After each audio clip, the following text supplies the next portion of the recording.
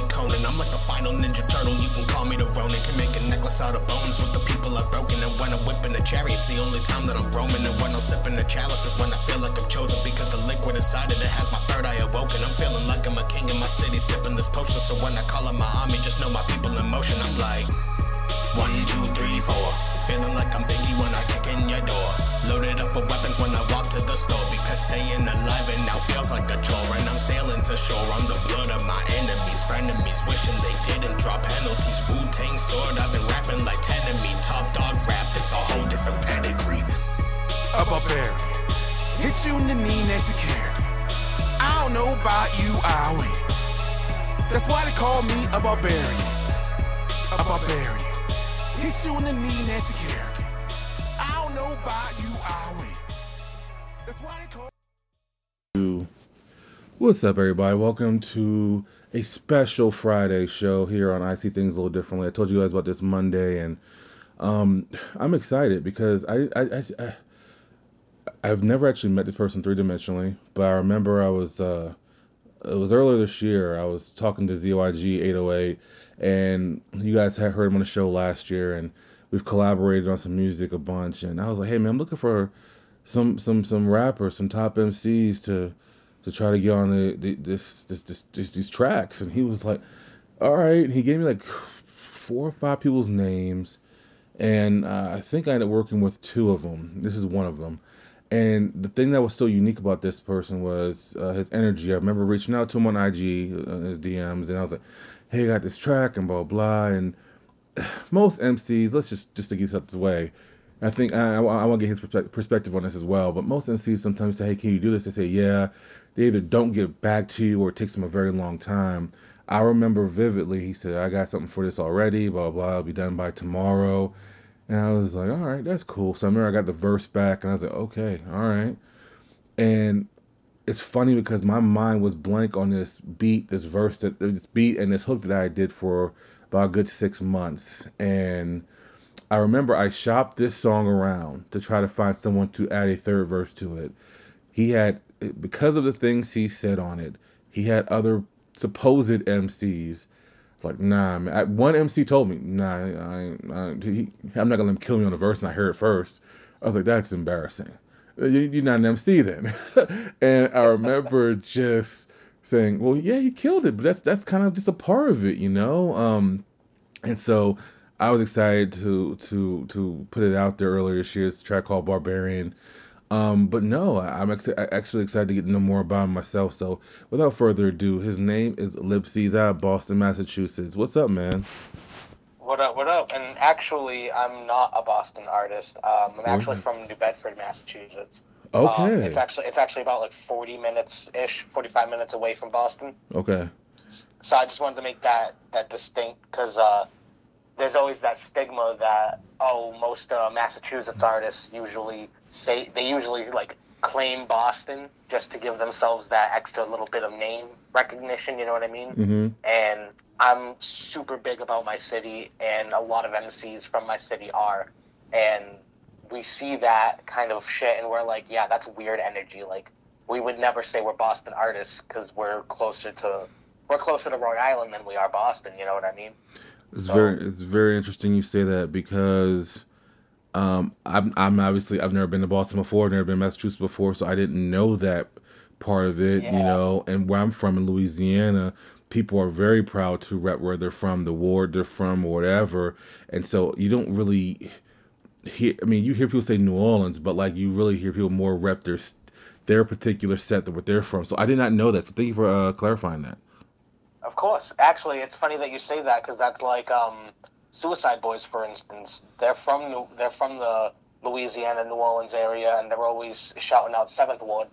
Mm-hmm. So you mentioned that, and it clicked. I remembered that. Yeah, and I think because Louisiana is so, in my opinion, back home is so tiny. Like, you dude, I'm from Kenner, Louisiana, and people just say, where is that at? And I'm like, I would say, if you've been in Louisiana, if you've flown into Louisiana, you've been to Kenner. No, I haven't. Yeah, you have, because guess what? I was born right next to the Louis Armstrong Airport, which is in Kenner, Louisiana. I was like, everyone's been through there. They're like, oh, and it's funny when you break stuff down like that, how important it is to a lot of people in the city, because I do agree with you. I do think it does bring some weird energy, because me living all around in my life, I'm telling you right now, the one place I did live where that was a big thing was DC. Like, if you're a Maryland Yep. artist, you do not claim DC. DC is a very proud place, and they're like, no, no, you're. I'm from Southeast. You're from PG County. There was fights over these things and go-go's, and I remember saying to myself, these guys are fucking crazy. And It makes so, sense though. no, it makes sense. It was the first time I ever had to deal with that energy, because, like I said, dude, I personally could always walk around seventh, or I could walk around ninth or whatever. I'm not saying you should stay around if you're not wanted, but if you have no beef or anything, it wasn't that problem. But it was one of those different things where it's different when you're being there and when you're repping it. And I remember that was very important. So when you said that, I was like, art, that's key. And also, it's funny because I'm a huge wrestling fan, and I've never heard John Cena say I'm from Boston. He says I'm from Newbury, Mass. I'm like, no one knows where the hell that is, but Exactly. he always reps it though. So it's very important. So it's clear that you did that. So I'm glad you clarified that. But I have a question for you first. So Okay. your style, and we're gonna get into all the background stuff later, but I wanted to ask you this for a while now, but I hate typing on in people's DMs, just being honest. Um, you say in the Stone Barbarian that you're rapping like 10 of you, right? You have a very unique style where I hate comparing people to one, because I hate being compared myself, but I feel like your style is a mix of Wu-Tang and Bone Thugs. It sounds crazy, but like, what are your inspirations? You know, it's funny that you say that because I'm actually sitting in my studio right now. I have a 3 bedroom apartment. So we turned one of the extra bedrooms, because it's only me and my wife. It's only the two of us here Mm-hmm. with a whole ass 3 bedrooms. So we have one spare room, and then the other extra bedroom is my studio. It has a big ass walk-in closet with its own booth and whatnot. We got the mic set up in there. It's all padded up and shit. Fucking. And it's funny that you mentioned Wu-Tang and Bone Thugs, because I'm sitting here and I'm looking at the wall and I'm looking at my sealed copy of Wu-Tang's 36 Hmm. Chambers on vinyl. On vinyl framed. It's just sitting on the wall. So I'm a massive Wu-Tang fan. I love Wu-Tang. Funny enough, actually, I have a Capadonna feature that I'm sitting on. I'm waiting to release that. Oh, wow. Um, Well, that's a dope. yeah, I need to hear that. That sounds dope. I'm very excited. The song ended up coming out sick. Um, so Bone Thugs, I grew up listening to Bone Thugs, but not to the extent of other artists. You know Okay. what I mean? Like, I obviously knew Bone Thugs. I obviously you could throw on any one of their like B-side tracks. You know what I mean? And I'd be like, oh, all right, this is Bone Thugs. You know what I mean? I knew who Bone Thugs were, but I Right. can't sit here and name off different songs and be like, yo, when this person said this in this song, you know what I mean? Not like I can with Wu-Tang. Right. You know what I mean? So, No.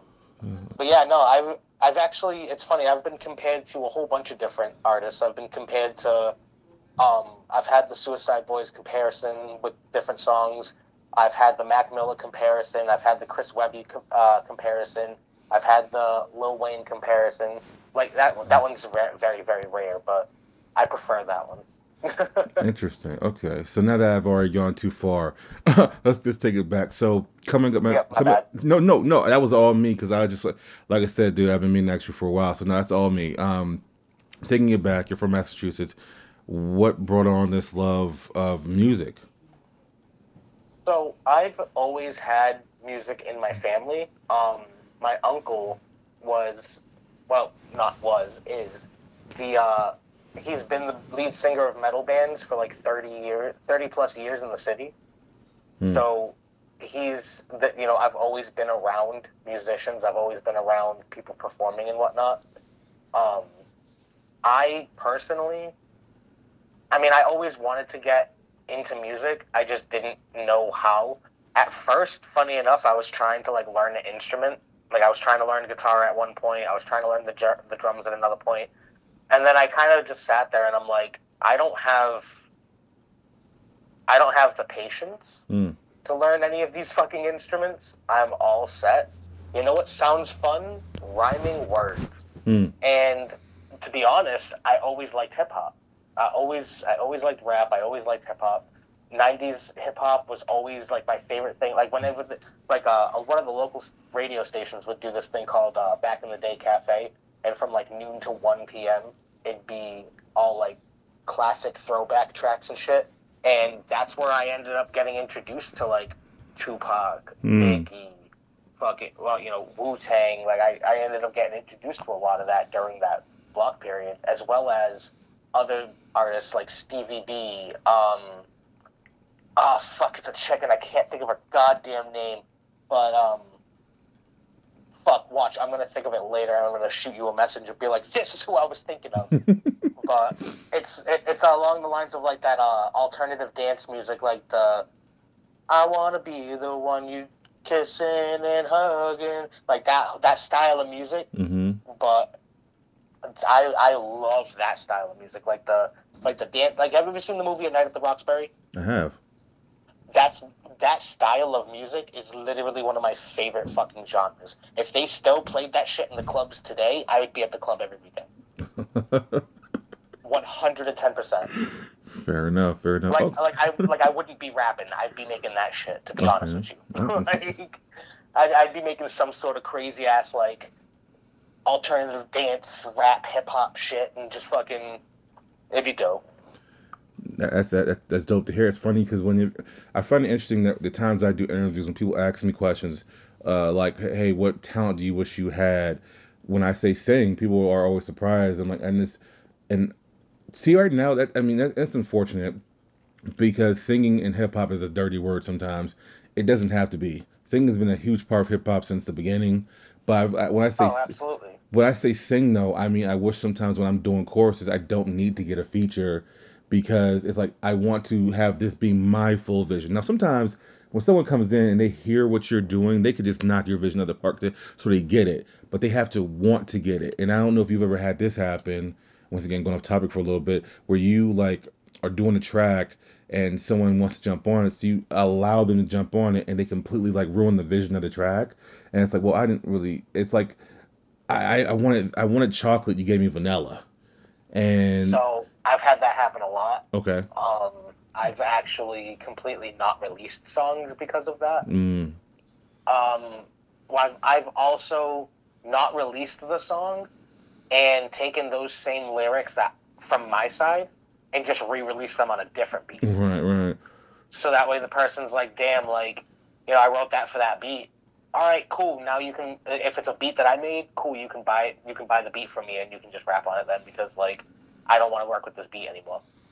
Interesting. You know what I mean? Interesting you said that. And like I said, this is going to be all over. Sorry, people, but we keep going places. So I don't know. So obviously you're a hip hop head. The few times we talked, I get you're a hip hop head. Have you ever seen the Beef DVDs from back in the day?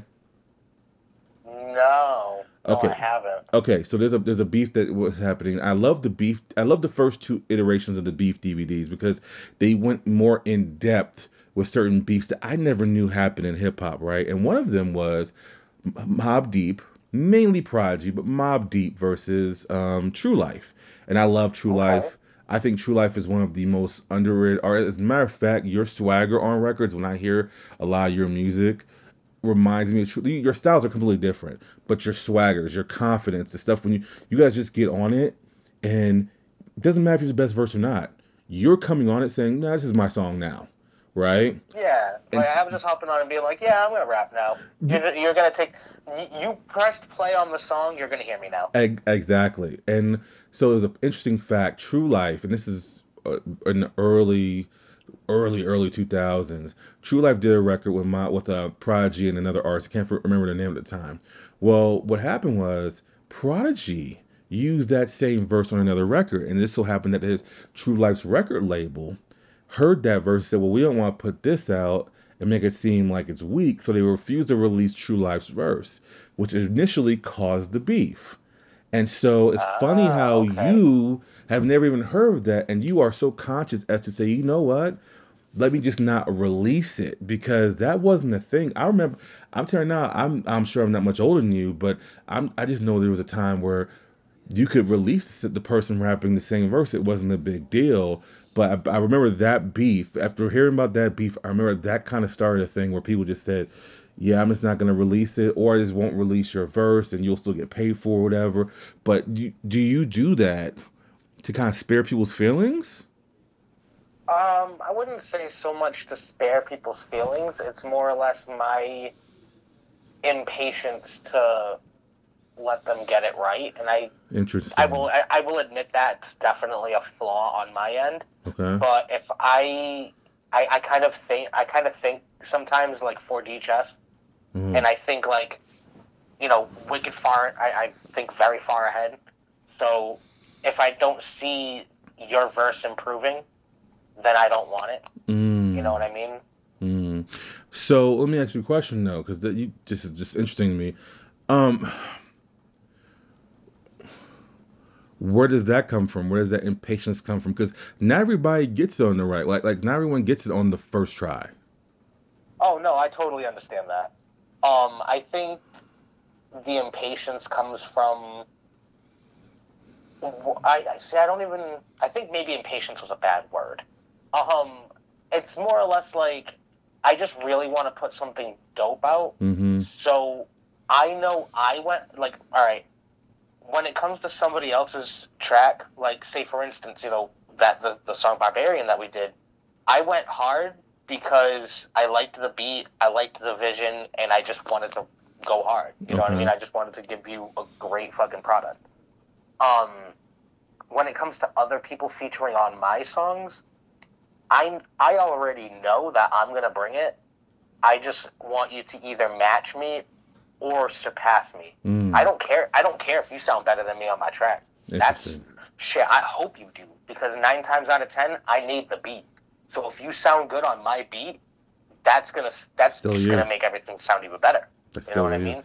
That looks good for me as an artist, because another artist is able to rap decent on my beat. You know what I mean? Mm-hmm. Me as an artist slash engineer producer, I was able to like pick the right person to rap on the beat. You know what I mean? Mm-hmm. And they ended up providing. I kind of like to, when I'm doing my features, I don't really know who's going to be the feature until I send it out, or until like 9 times out of 10, I don't send out a feature unless I'm dead certain that person's gonna say yes. How are you dead certain they're gonna say yes? Because to me, and this is a conversation me and ZYG have had, and I'm gonna get to you and his relationship in a second. We've had this conversation before. Like, that's probably to me the most frustrating part of the whole thing. Surprising enough, I like to the business side is always frustrating, but to me that's the most frustrating side, because a lot of times I never know if someone's gonna say yeah, because so many people like. I'm not knocking anyone's hustle, for the record, but I heard the craziest thing 2 days ago. I was talking to my manager, and I said, hey, I got this track. I got this track called The Internet. I really believe strongly in it. And I said, I need someone with a sound like Nate Dogg. They don't need to sound like Nate Dogg, but they need to be able to bring a chorus, or more in this term as a bridge, right? And so my manager reached out to this artist. Here's what the artist told me. He says, first of all, it's $40 just for me to listen to the record. I had never heard of that. That's the craziest shit I've ever. I'm sorry, I don't mean to cut you off, but I'm going to stop you right there. Okay. $40 to listen to the song. Yeah. To even whether or not that is the craziest shit I have ever heard in my fucking life. Like, I don't know who this artist is, but they're not worth my time. If you're charging me $40, if I want you on my song and you're gonna charge me $40 just to tell me no, right, you're not even worth my time. Right. And so when he sent that message, I was like, I remember my manager hit me. My manager saw it because he put us in a group chat. He saw the message before me. I was off doing some other stuff. And my manager hit me up on a phone call. And he barely calls me. Like, he'll like FaceTime me first. But he called me. He was like, man, have you read that message? I was like, nah. And so I was like, what's up? He told me, so I had to go read it myself because I wanted to respond. You know, it's just I respect that he even reached out to him. And so I was like, yeah, man, I'll check out your stuff, blah blah blah. And I was like, wow, because I work with a ton of artists who I didn't necessarily have the vision of working with, just because of the fact that I love collaboration and I love, even if you don't sound right on beats that I make or whatever we're doing, I still feel like there's a relationship that can be built. Like to me, when I reached out to ZYG about different artists, it was more of like, hey, whenever I get to that Massachusetts market, I can at least reach out and say, hey, man, you know any good studios? Or whatever. I feel like it could be that. But when I saw that, I said, that's kind of crazy. And I guess that leads to my next question of, when it comes to collaborating, like, have you ever, and this may sound rudimentary or whatever, I don't know, but have you ever said, hey, I want to work with this person? Have you ever sat someone down and said, hey, this is what I want from you. You have a particular style. I want this from you. Yeah, I actually just, it's funny enough you say that, I actually just went through that recently. Okay. How'd that Funny go? enough, I didn't.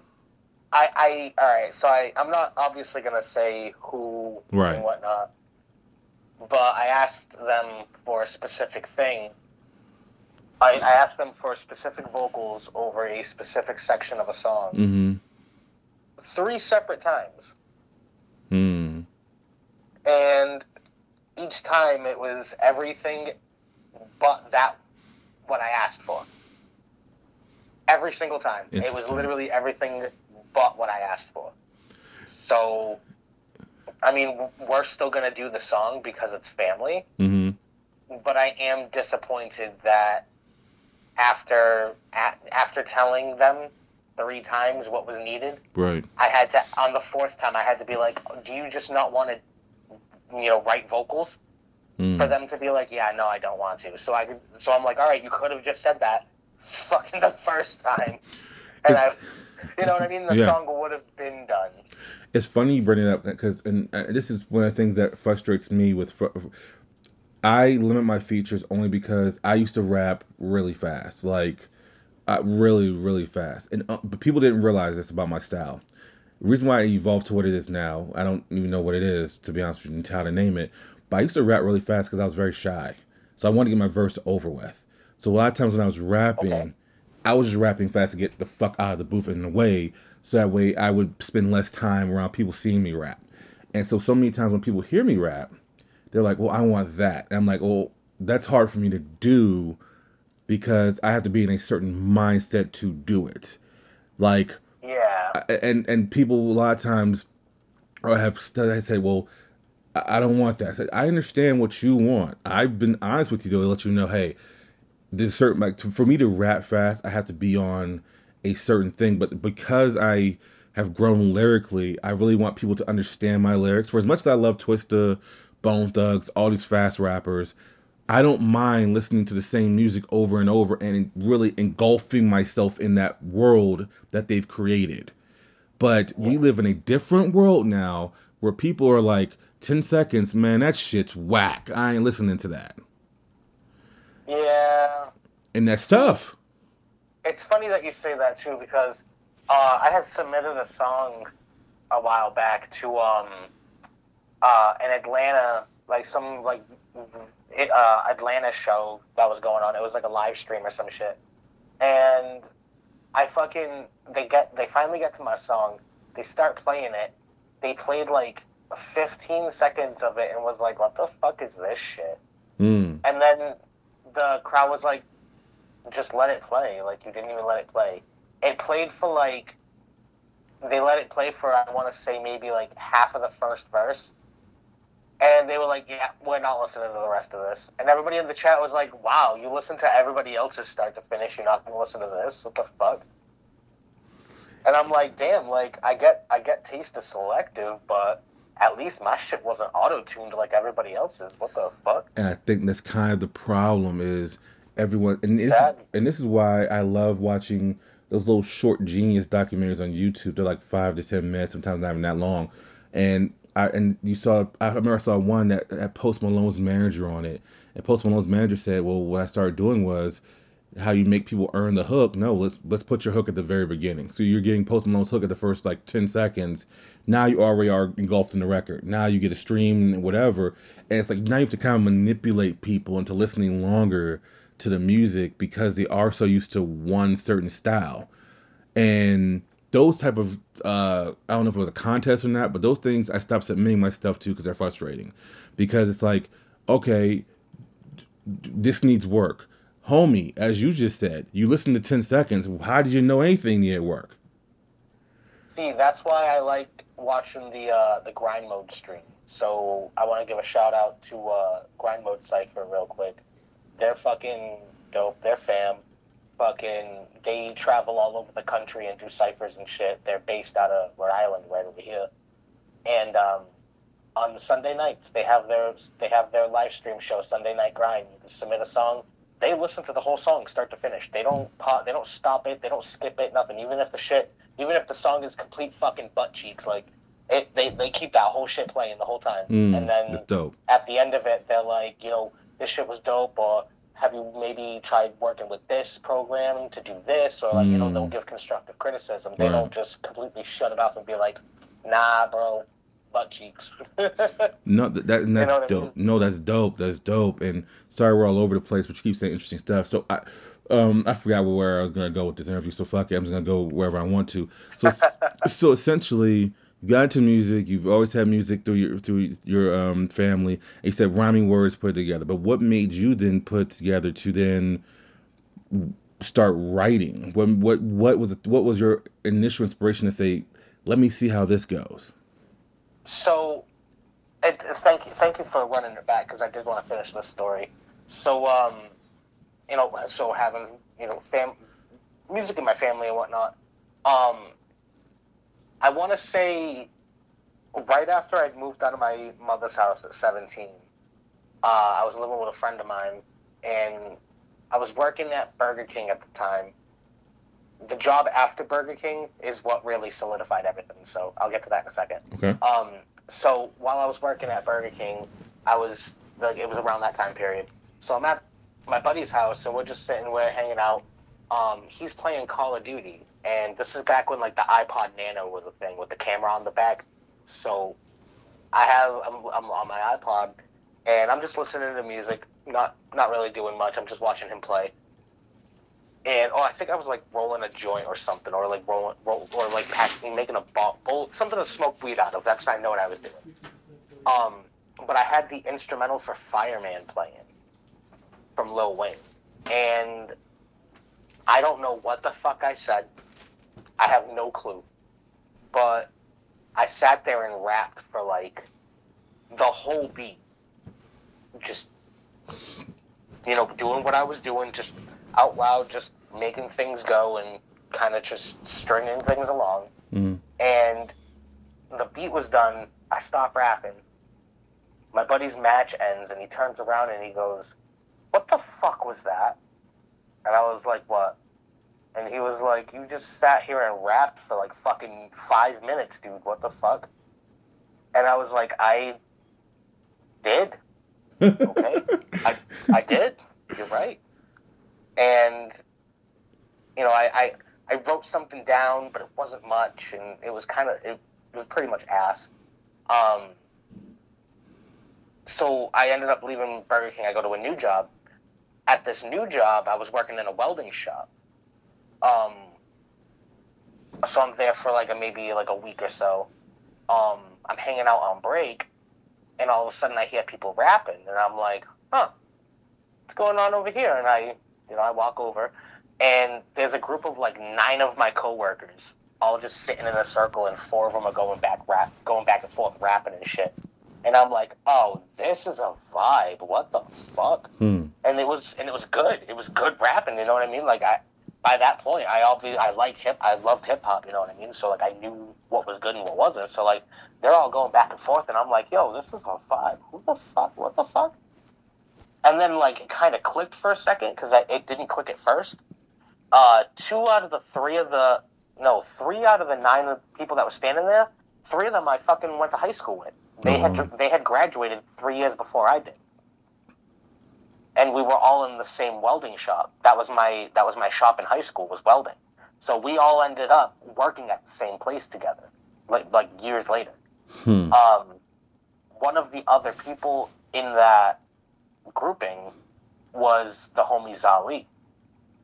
And Zali is not only on my second Dream album, but he's also going to be on this new album coming out in October. And he's like an old head in the city. Like he's like I'm not going to sit here and be like he's an old man, but like he's like OG. From the OG crowd. He's from the OG crowd of hip hop heads from the city. You know what I mean? Mm-hmm. So getting him on tracks is like, it's like, in my opinion, it's like some legendary shit. You know what I mean? Because I've got like local legends that were doing this shit before me, before I even had the thought of going out and doing shows and performing and whatnot. They were doing that, and they had people wearing their merch and shit. You know what I mean? So getting him on music, getting him on tracks is, mind blowing. But yeah, no, fucking actually working at that welding shop is where I really got the inspiration, and just seeing people that I was familiar with, like some people that I could be like, oh, okay, somebody I trust that actually knows what they're doing. Could you read these raps and see if I'm on the right track? You know what I mean? Like if I'm on the right page.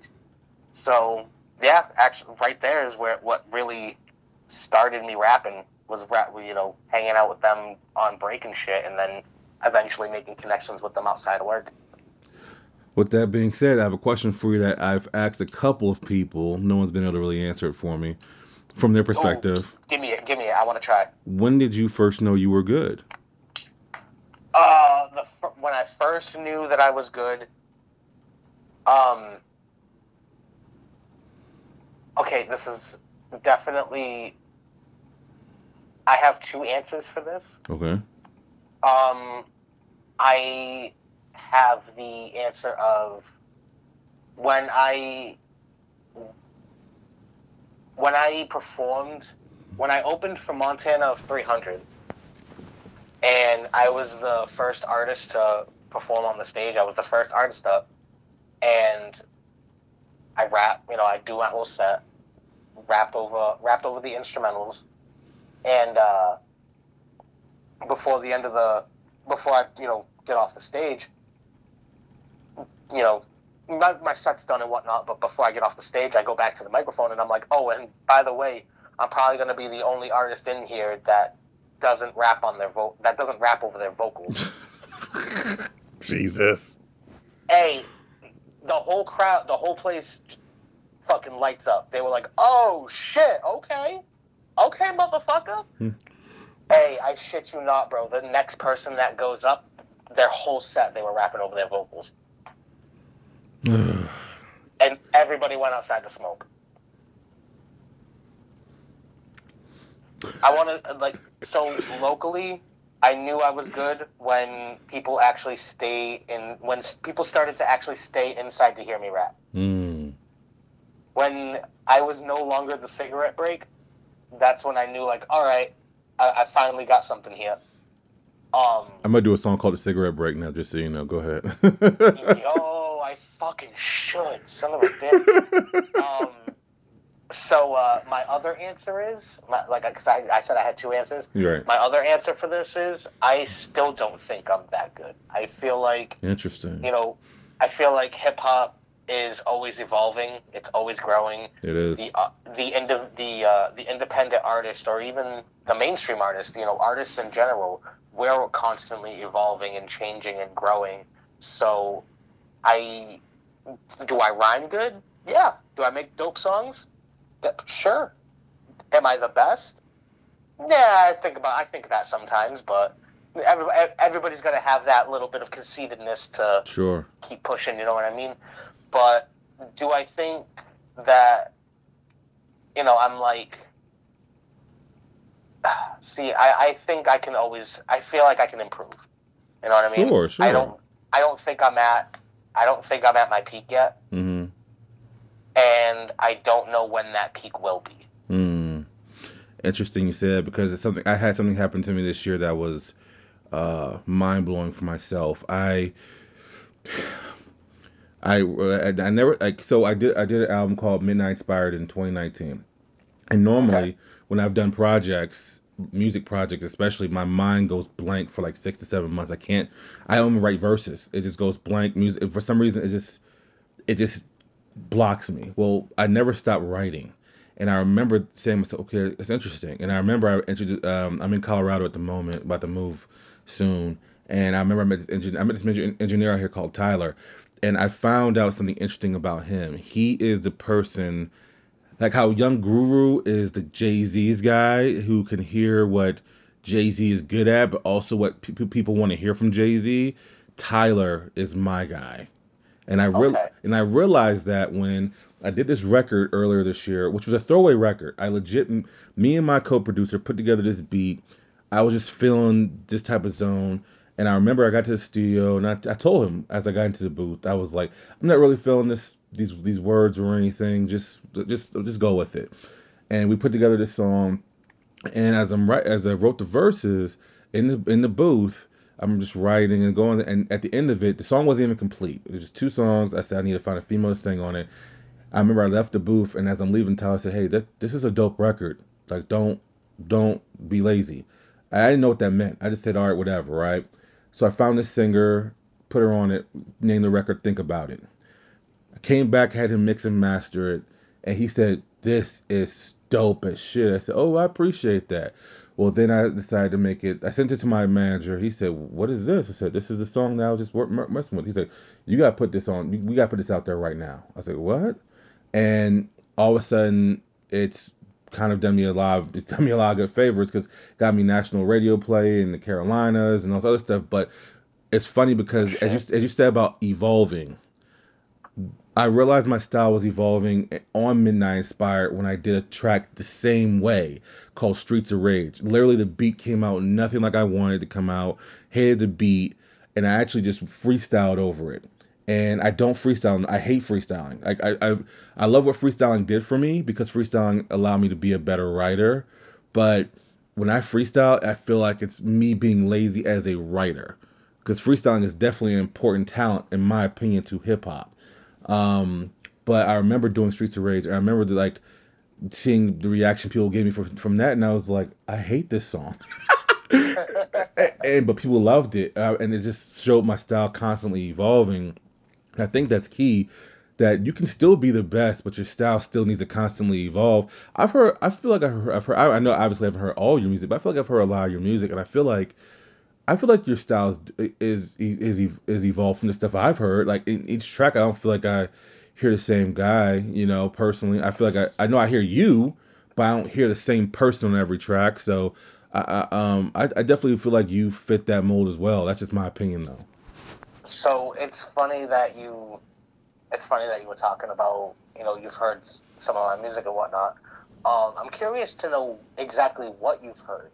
Because on SoundCloud alone, I have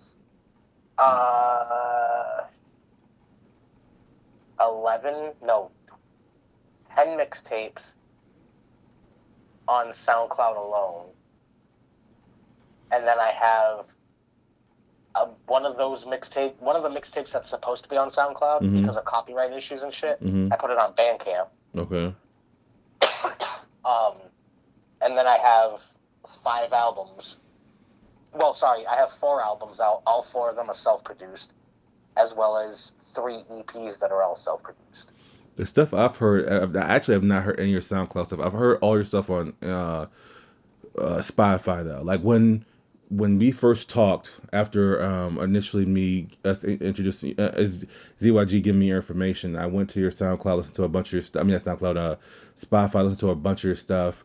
I knew I was already going to work with you because, like I said, you had such positive energy when we were messaging each other. It wasn't like you were just upfront. You were like, hey, this is what I do and this is what I want to do and blah, blah, blah. It wasn't like the normal runaround I get where it's like, well, man, I got hard life right now. And it's like, oh, Jesus the fuck Christ, dude, give me a break.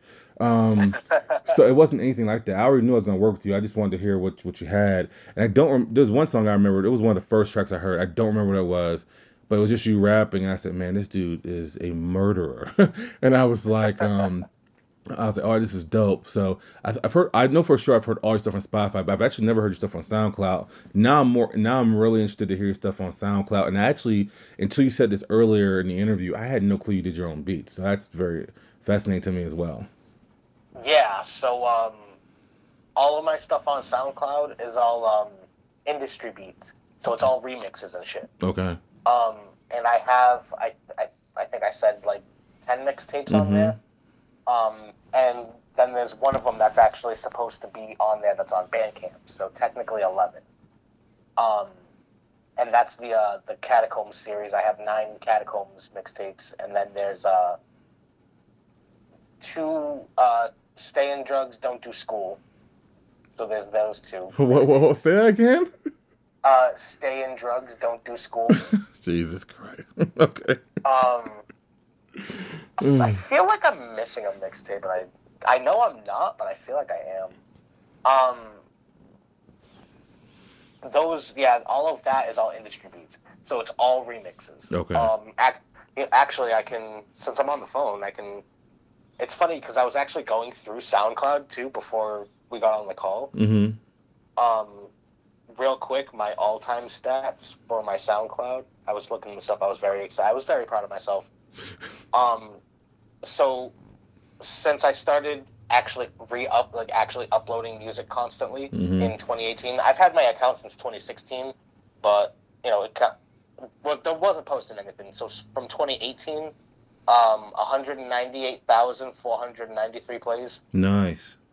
Yeah, so that was nice. That was nice to see.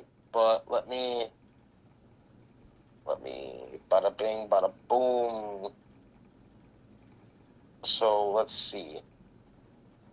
Catacombs 7, for instance, has a Players Anthem remix from Junior Mafia, Okay. a remix from Threat from Jay-Z, an Ice Cream remix from Raekwon, Off the Books from Beatnuts. I remixed Holy from Lil Wayne. He said Off the Books by the Beatnuts. Oh my goodness. People don't know about that track, man. I don't know. Oh my gosh. Bro, I got some deep cut shit on here. I've got a whole bunch. I love hip hop, dude. I love rapping on beats that like most motherfuckers wouldn't even be hip to. This mixtape was dope. Fucking Catacombs 5. There's 2 diss tracks on here to 2 other rappers. I've got a Canon remix from Lil Wayne.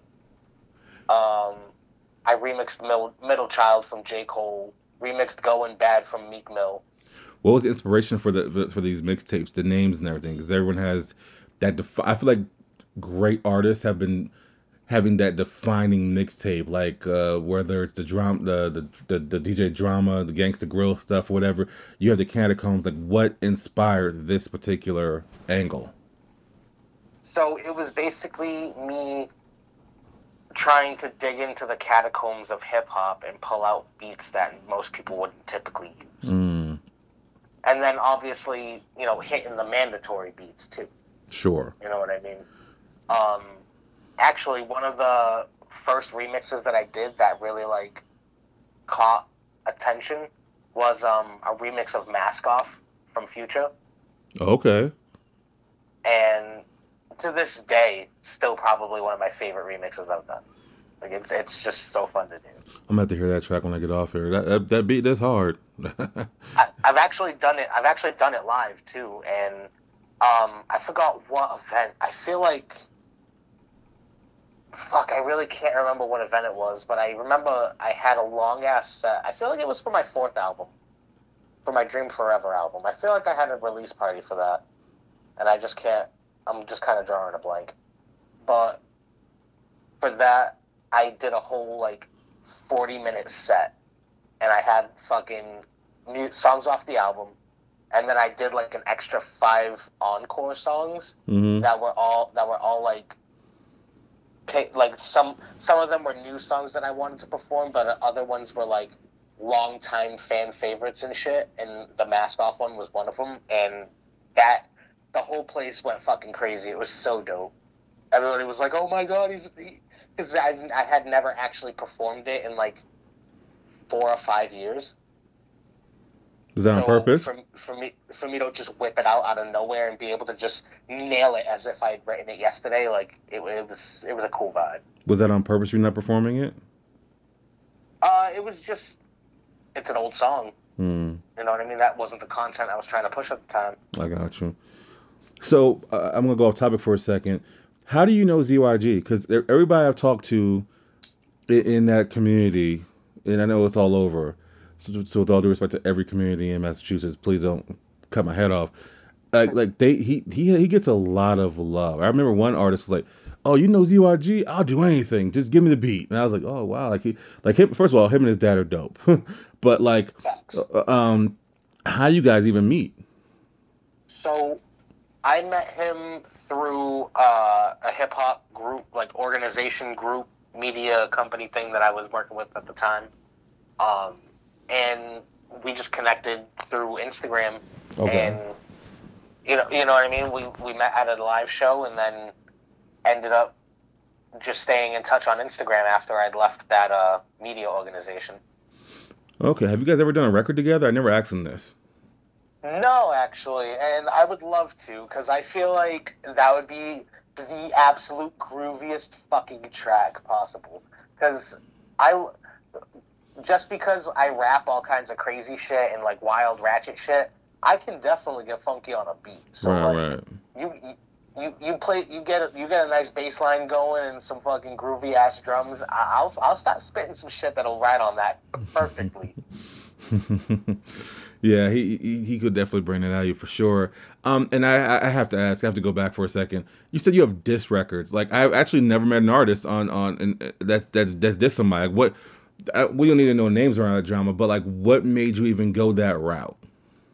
Okay, so in one instance, it's funny too because like actually there's a couple of I've actually had a couple released over the years, but um I have a couple that have been released and I have a couple that didn't get released because the songs got sent to the people before they got released and the situation was resolved before the song got released. All right.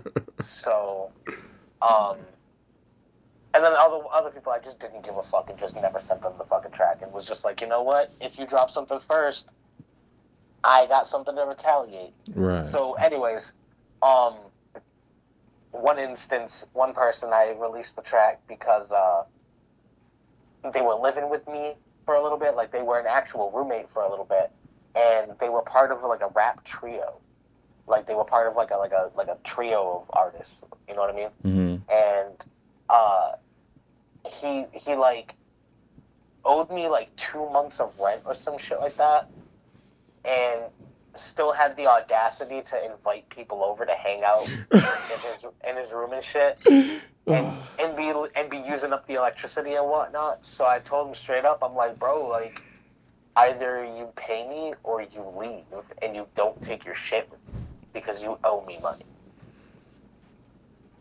So I said that, and I was like, you know what? Take your shit. I honestly, that's just extra shit for me to throw out. So, fucking, he did leave his couches though. So that I'm appreciative of because they're sitting in my living room right now. So like, he did leave the couches. They're extra seats in the house. It works for me. Um, and he left like 2 super fire blankets. So. They're so soft. They're perfect for the winter, dude. I've been using them since he left. I don't even care.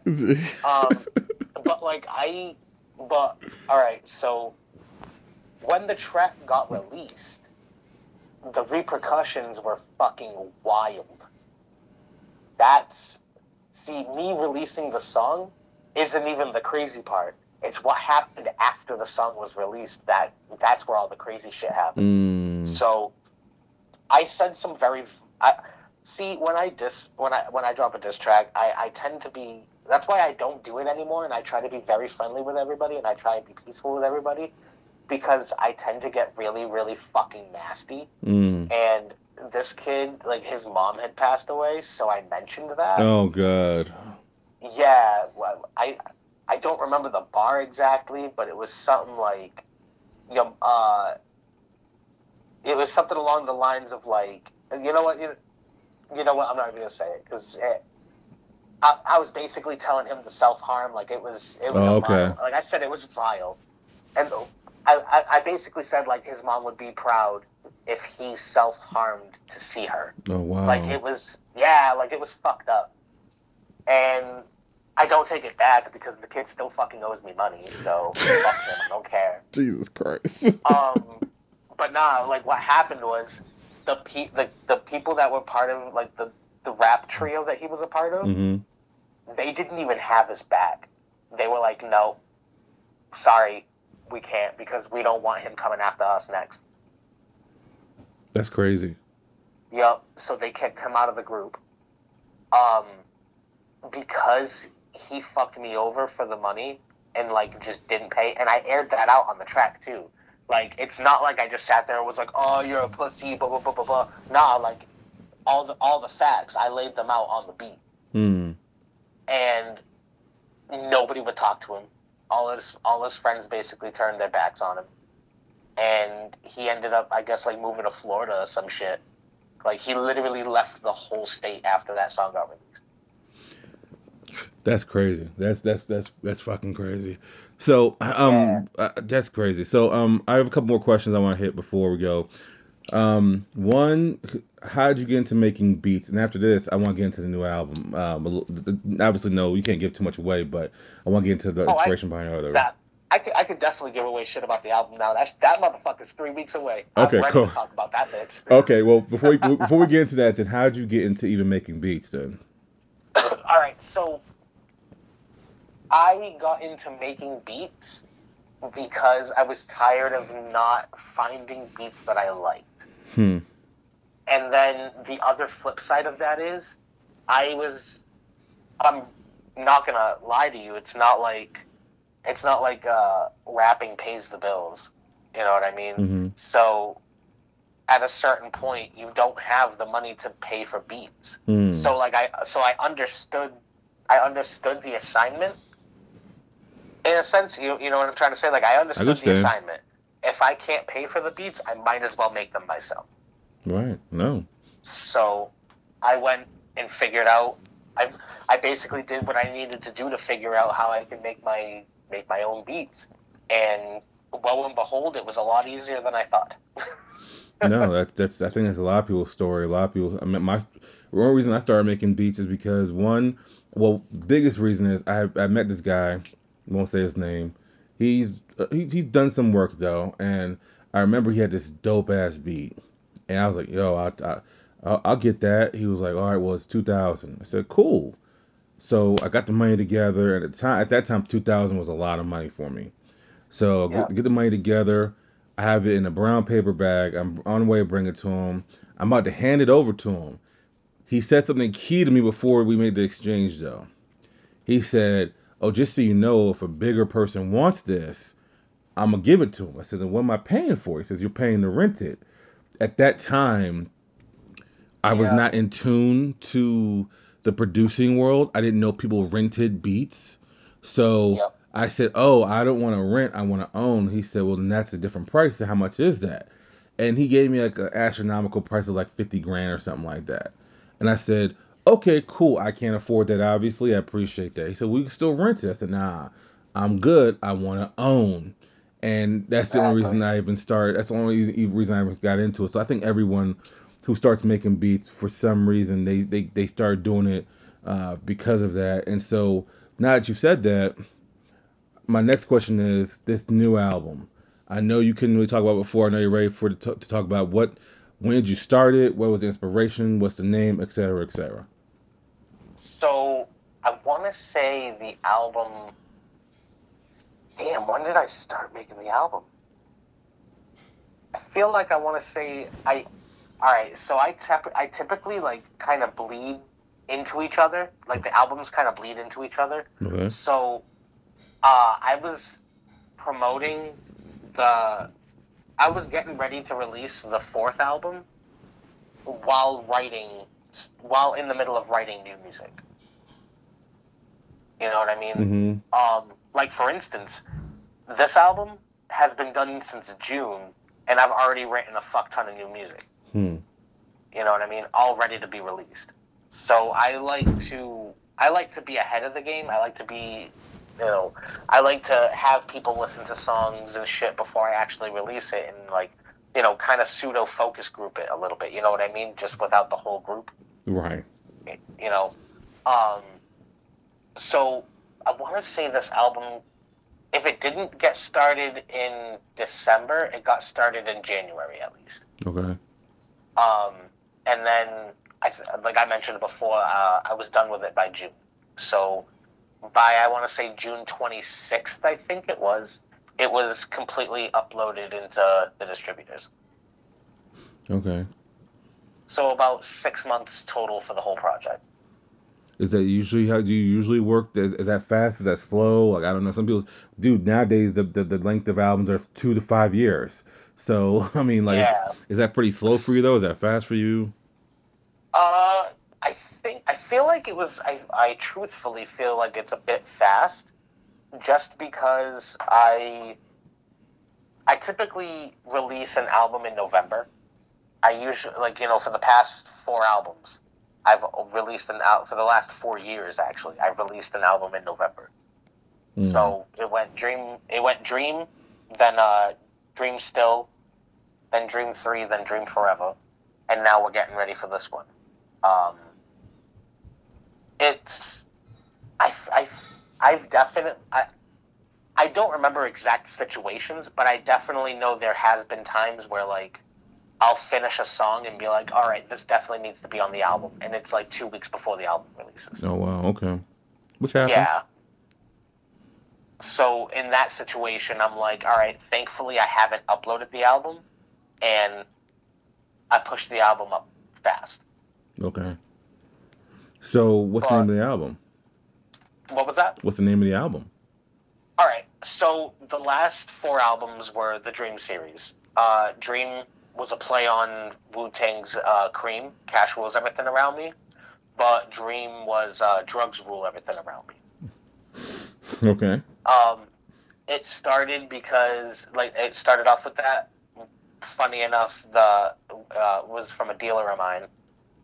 He also massive hip hop head, a super good guy. He came up with that and was like, "Yo, you should name like an album that." And I was like, "That's honestly fucking amazing," and I'm going to. And it ended up being a 4 album series.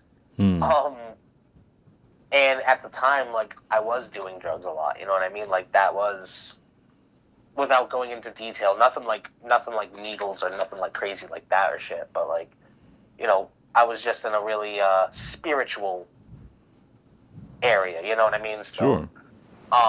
that was just kind of like the vibe and just how I was for those couple of years. But then once I reached the 4th album, I'm like, that's not really the lifestyle that I'm living anymore. Like, the most I do is like smoke weed and maybe have a beer. Like, I don't really party like that anymore. So the Dream, drugs don't rule everything around me anymore. But the Dream is forever, truthfully. You know what I mean? That's why that's why the 4th album was titled Dream Forever, because it was, the dream doesn't die. You know what I mean? It's still going to keep going. Right. So that last album being my farewell to the Dream series, I had to figure out what I was going to name this one. And sitting here in my studio, I'm looking at my chair from my computer, and it's a wheelchair. And I thought about the wheelchair while thinking about the new album title, and I was like, what the actual fuck could I possibly make the next album titled? And I was like, I am a little cuckoo. So this album was titled One Flew Over the Cuckoo's Nest. I love the story. It's a good story. The movie's great. The pseudo remake miniseries that they had done, Ratched, starring Sarah Paulson from the American Horror Story. That was from the perspective of the nurse from the One Flew Over the Cuckoo's Nest story. So that was an interesting little short series they did. I really enjoyed the story. I enjoyed the idea of it. So I was like, you know what? Fuck it. That's the name of the next album, One Flew Over the Cuckoo's Nest. Jesus And Christ. that's what's releasing on October 7th. That's crazy. So, give me three of your favorite tracks on it. I know it's hard to say your favorite, blah blah blah, but give me three of your tracks where when you first did them, you said, all right, these are dope. But the more you listen to them, and the more you add them to the album, you said, all right, these are essentials to this particular album. All right. So the whole album is like you said, the whole album is fucking. I'm obviously gonna love the whole album. Right. But I would have to say, just because they haven't been released and nobody's really heard them yet, the song Bipolar, there's been snippets of that released, but not the whole song. It's a very, very, very heavy tune. That's actually one of the beats that I produced. It's just so heavy. I just genuinely, I heard, once I was done with the song, to answer your question, once I heard the song, I was like, yeah, this is different. This is definitely a different kind of tune. Another song on the album is Mjolnir, named after Thor's hammer. Mm-hmm. It features Unk Zeke from Maine. Okay. And the homie Zali, who I mentioned earlier. That's another one where you hear the beat and you're like, ooh, okay, and then you hear everybody's verses and it's just everybody knocks it out of the park. Fucking that track is crazy. And then I have the single out right now, Trippy. That song actually isn't on the album, but the remix of it is. And the remix features Ritz from Strange Music. Why'd you put it out there if it wasn't gonna be on the album? Did you know you had the remix in the bag already, and then it was more of a strategic move? Yes. Okay. That's actually exactly why. I already had the remix recorded. The remix was already done. The remix was already uploaded to the distributors. Because I already knew the remix was going to be on the album.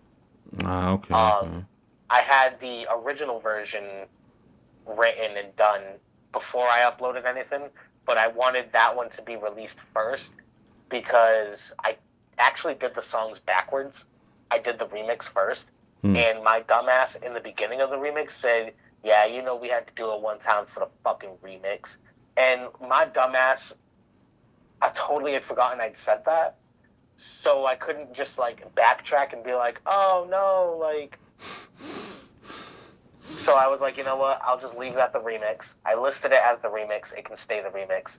I'll just release the regular one as a single.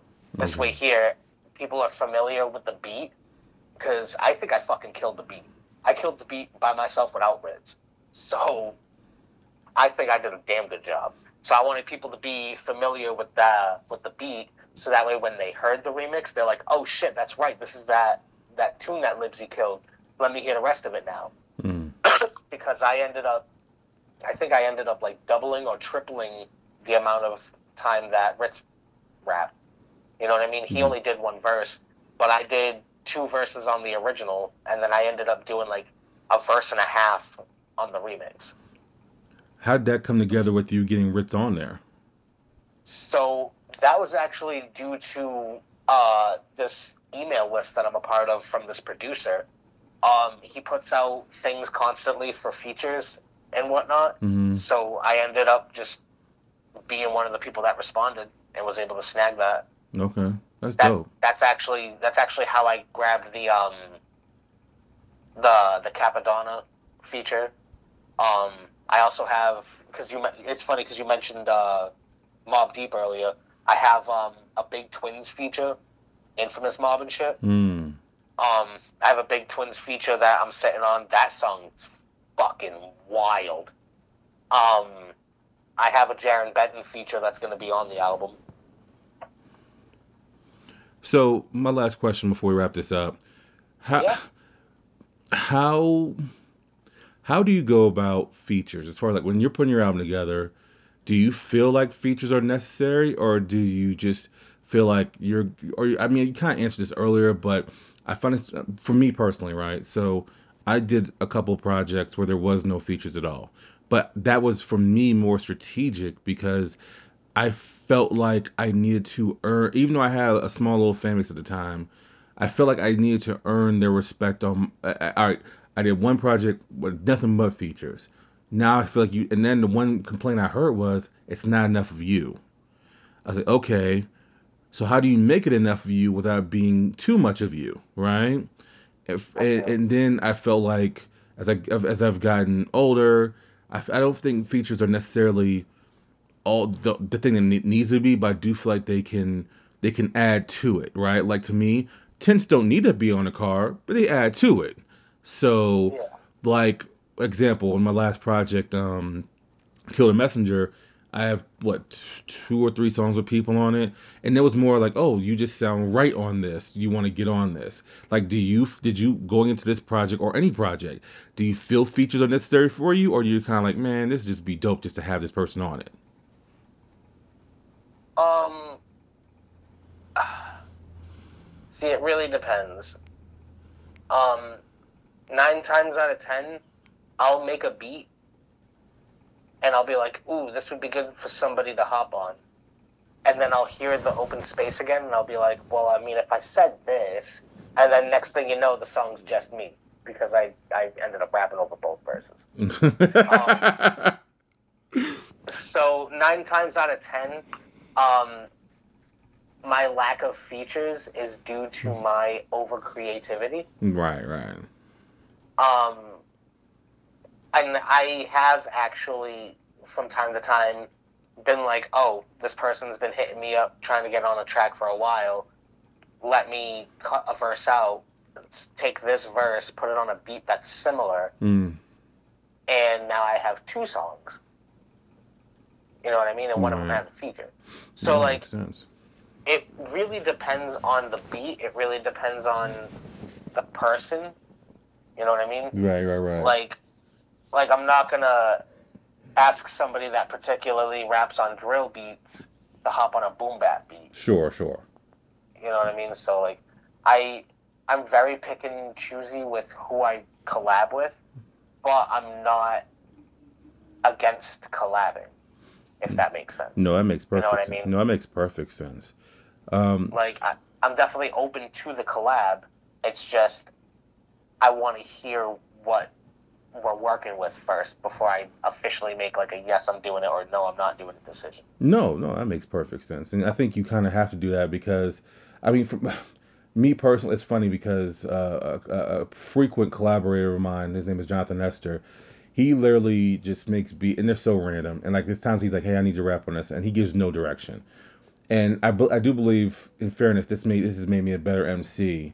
But I do love more when people have like a direction. I remember that me and ZYG have done a few songs together, and every time he has a direction of, hey, you rap like this, can you do that on this? Yes or no? And it's like, okay, cool, I can do that. Or hey, I just need a verse for this, and I don't know. I mean, he does so much music. He's like y'all do so much music. I don't know.